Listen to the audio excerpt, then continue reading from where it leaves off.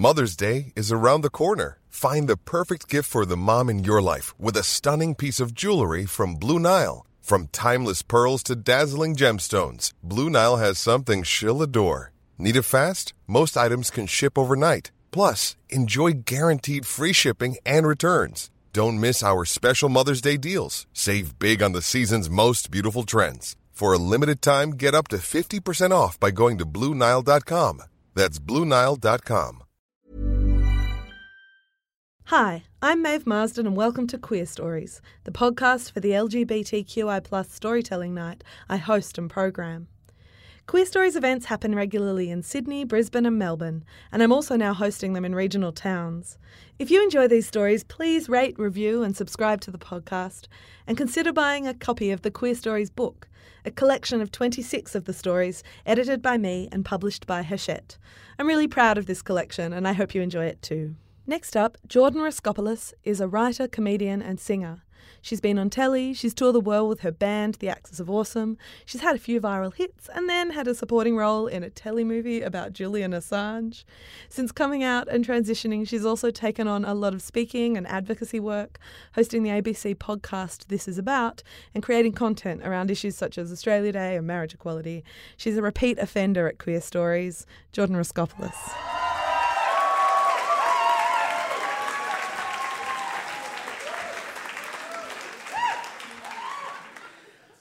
I enjoyed my time at university, not for the classes or the tutorials or the babes. I loved university for the opportunities it gave me to explore my creativity.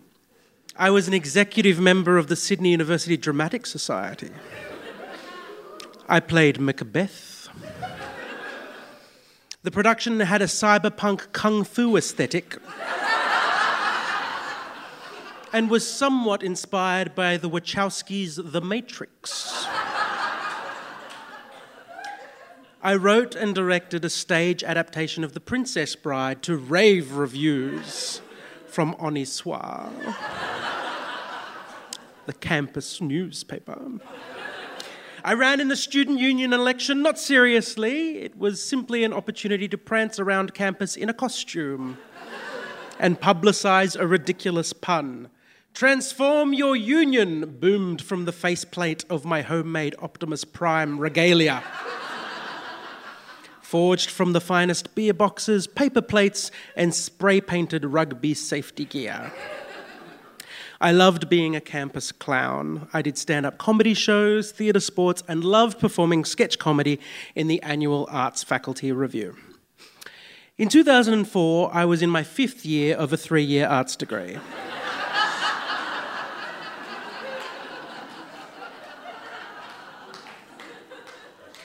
The cast of the Arts Review were informed that a producer was scouting the show, that he was watching all the campus reviews at many of the universities around Sydney, and that he was putting together some kind of gestalt review, buying up sketches from the various shows and giving opportunities for the best performers from those shows to join a new sketch comedy troupe to perform at the Melbourne International Comedy Festival. So I auditioned for that troupe and I got in. In the Opera House too. We performed our show in Melbourne and then the show got picked up for a development deal by Channel 10. This was during a time when people actually watched Channel 10. Or television.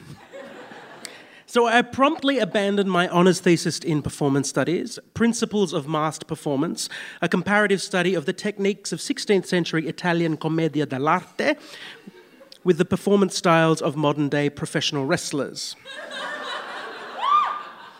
I am sorry that the world will never receive my academic gift. So then we did a development for a sketch comedy show for a few months, writing sketches and creating characters, and then the show got picked up and commissioned for 13 episodes. So I went from being a student comparing the Arlecchino tumbling acts of Tristano Martinelli with the People's Elbow from Dwayne "The Rock" Johnson and started work on a show called The Ronnie Johns Good Times Campfire Jamboree half-hour show, now on television.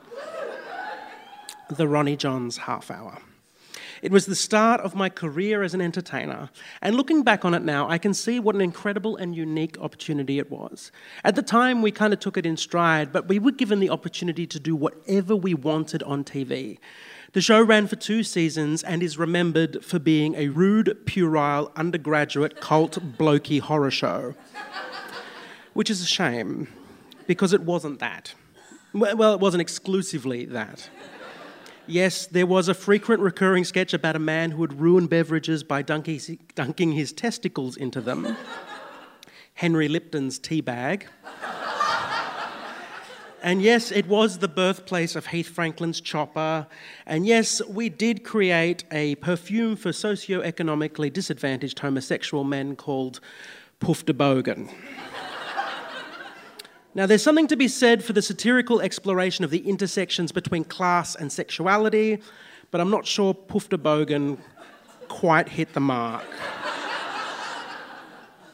All that said, there was a lot in that show that I am proud of and continue to be proud of. And I'm still proud of a Russian competitive Rubik's Cube champion attempting to do product endorsements for KFC, but only being able to pronounce it as Kentucky fucking chicken.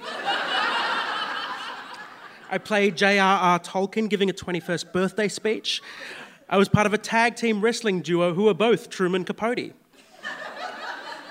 And a professor demonstrating a time machine that would travel forward in time at a rate of 60 seconds per minute. It was just me in tweed on an exercise bike for a full minute. A minute of dead television. My proudest achievement. We got nominated for a Logie. And so I went to the Logies, and I did cocaine at the Logies. With a certain Neighbours star who shall remain Toadfish Rebecca.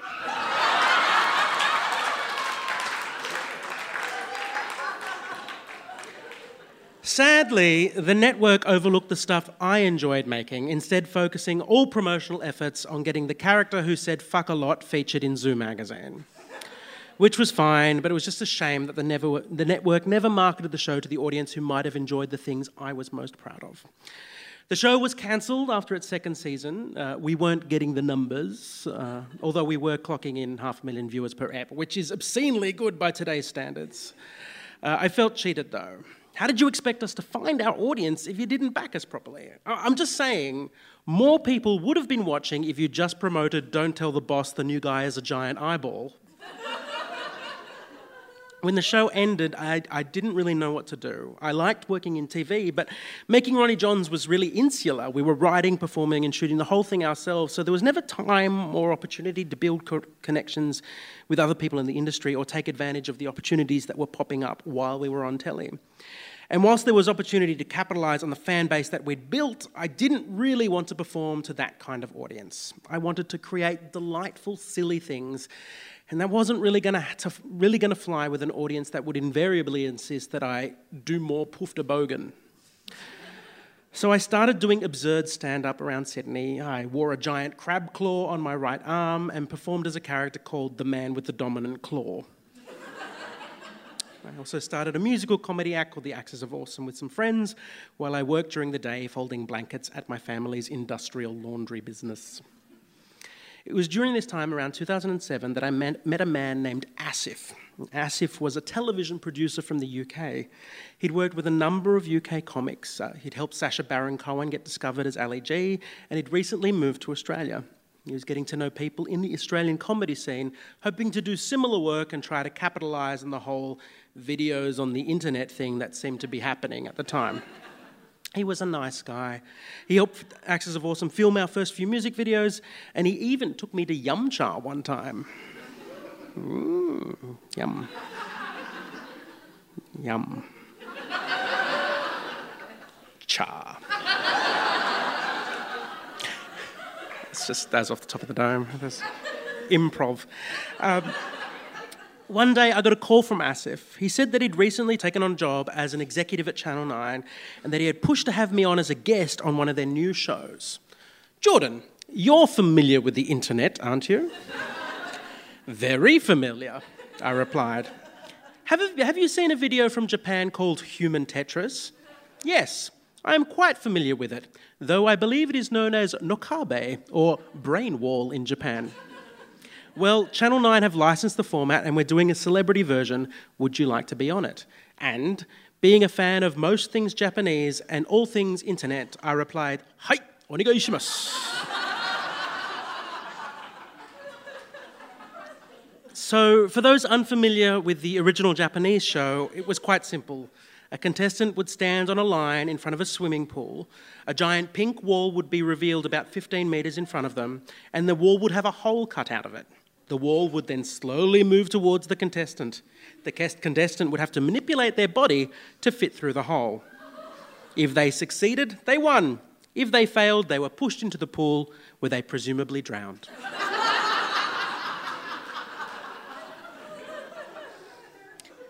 The Australian version wasn't too different. It was called Hole in the Wall. But instead of having a single contestant, it would have two teams of celebrities. TV versus radio, reality stars versus actors, beauty versus brains, that sort of thing.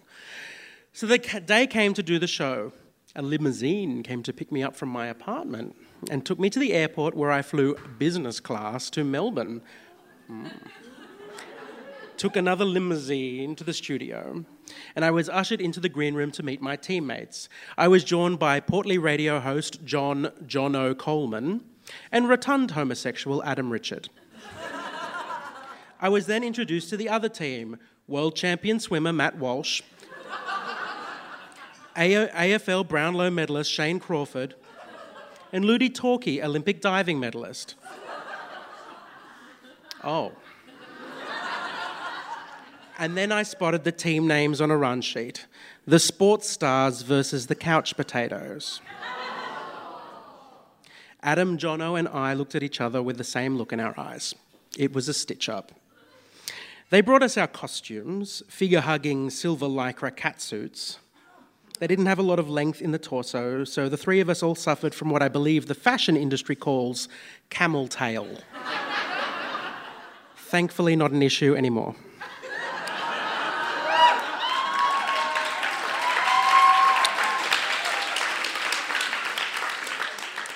Then we got to the show. The two teams would each face different walls. The sports stars deftly manoeuvred through their simple geometric shapes, while we were offered puzzles that were impossible. Tiny lollipop shapes. A spiral.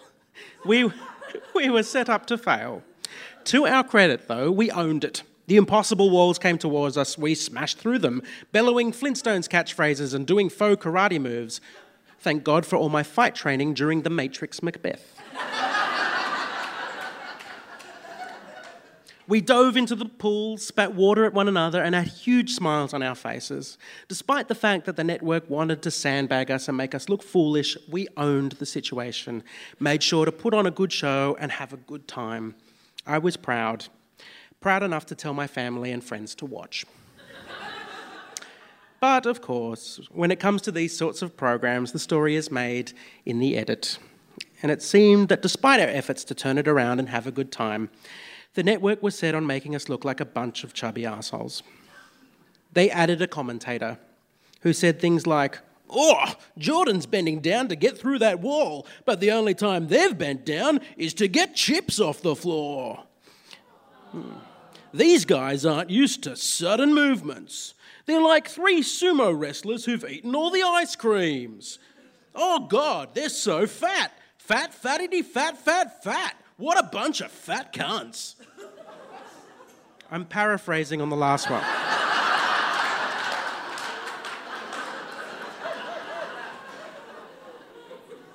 But it sucked. It was mean and rude, and it sucked that they thought this circus of cruelty would be more entertaining than the talents of the professionals they'd hired to be on the show. I am very entertaining. Yeah. Adam Richard is very entertaining. Jono Coleman is... Jono Coleman has been around for such a long time.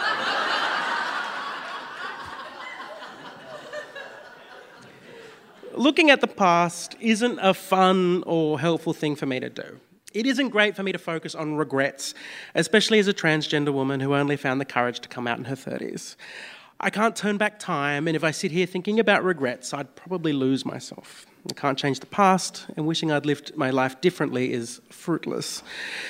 Nevertheless, I really wish that when I was in that green room and I saw the people there and I saw the title of the episode and everything that was going to happen, I wish I'd just flipped the catering table, pocketed some Mars bars and told them to all go and get fucked.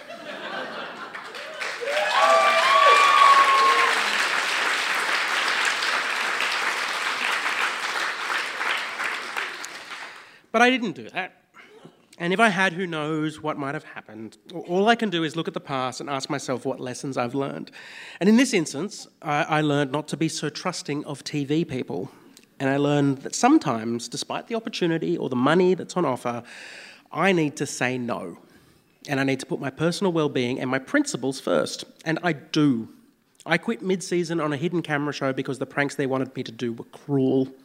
I cancelled a gig at a university because the teachers' union was striking, and I don't believe in crossing picket lines.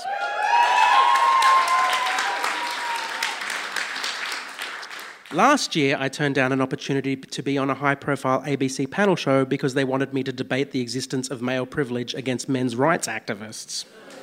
And I'm currently in my 3rd month of saying no to everything because I'm very anxious and depressed. Oh, no, sorry, I'm in my 3rd month of saying no to everything because I'm writing. I want to create delightful things. I want to share stories of joy and talk with people who are informed, open-minded and curious. I am thankful for my experience on Channel 9's Hole in the Wall because it opened my eyes to the media's circus of adversary and cruelty, and also I got to ride in several limousines. Thanks for listening. Please rate and review the Queer Stories podcast to boost my ego and help spread the word. For tickets and dates, follow Queer Stories on Facebook. And for late night rants and photos of my dog Frank, follow me, Maeve Marsden, on Twitter. For discount tickets to my shows, as well as other perks, become a supporter of my work on Patreon for as little as $4 a month. Details on maevemarsden.com. Hey, it's Paige DeSorbo from Giggly Squad. High quality fashion without the price tag. Say hello to Quince. I'm snagging high-end essentials like cozy cashmere sweaters, sleek leather jackets, fine jewelry, and so much more. With Quince being 50 to 80% less than similar brands. And they partner with factories that prioritize safe, ethical, and responsible manufacturing. I love that. Luxury quality within reach. Go to quince.com/style to get free shipping and 365-day returns on your next order. Quince.com/style.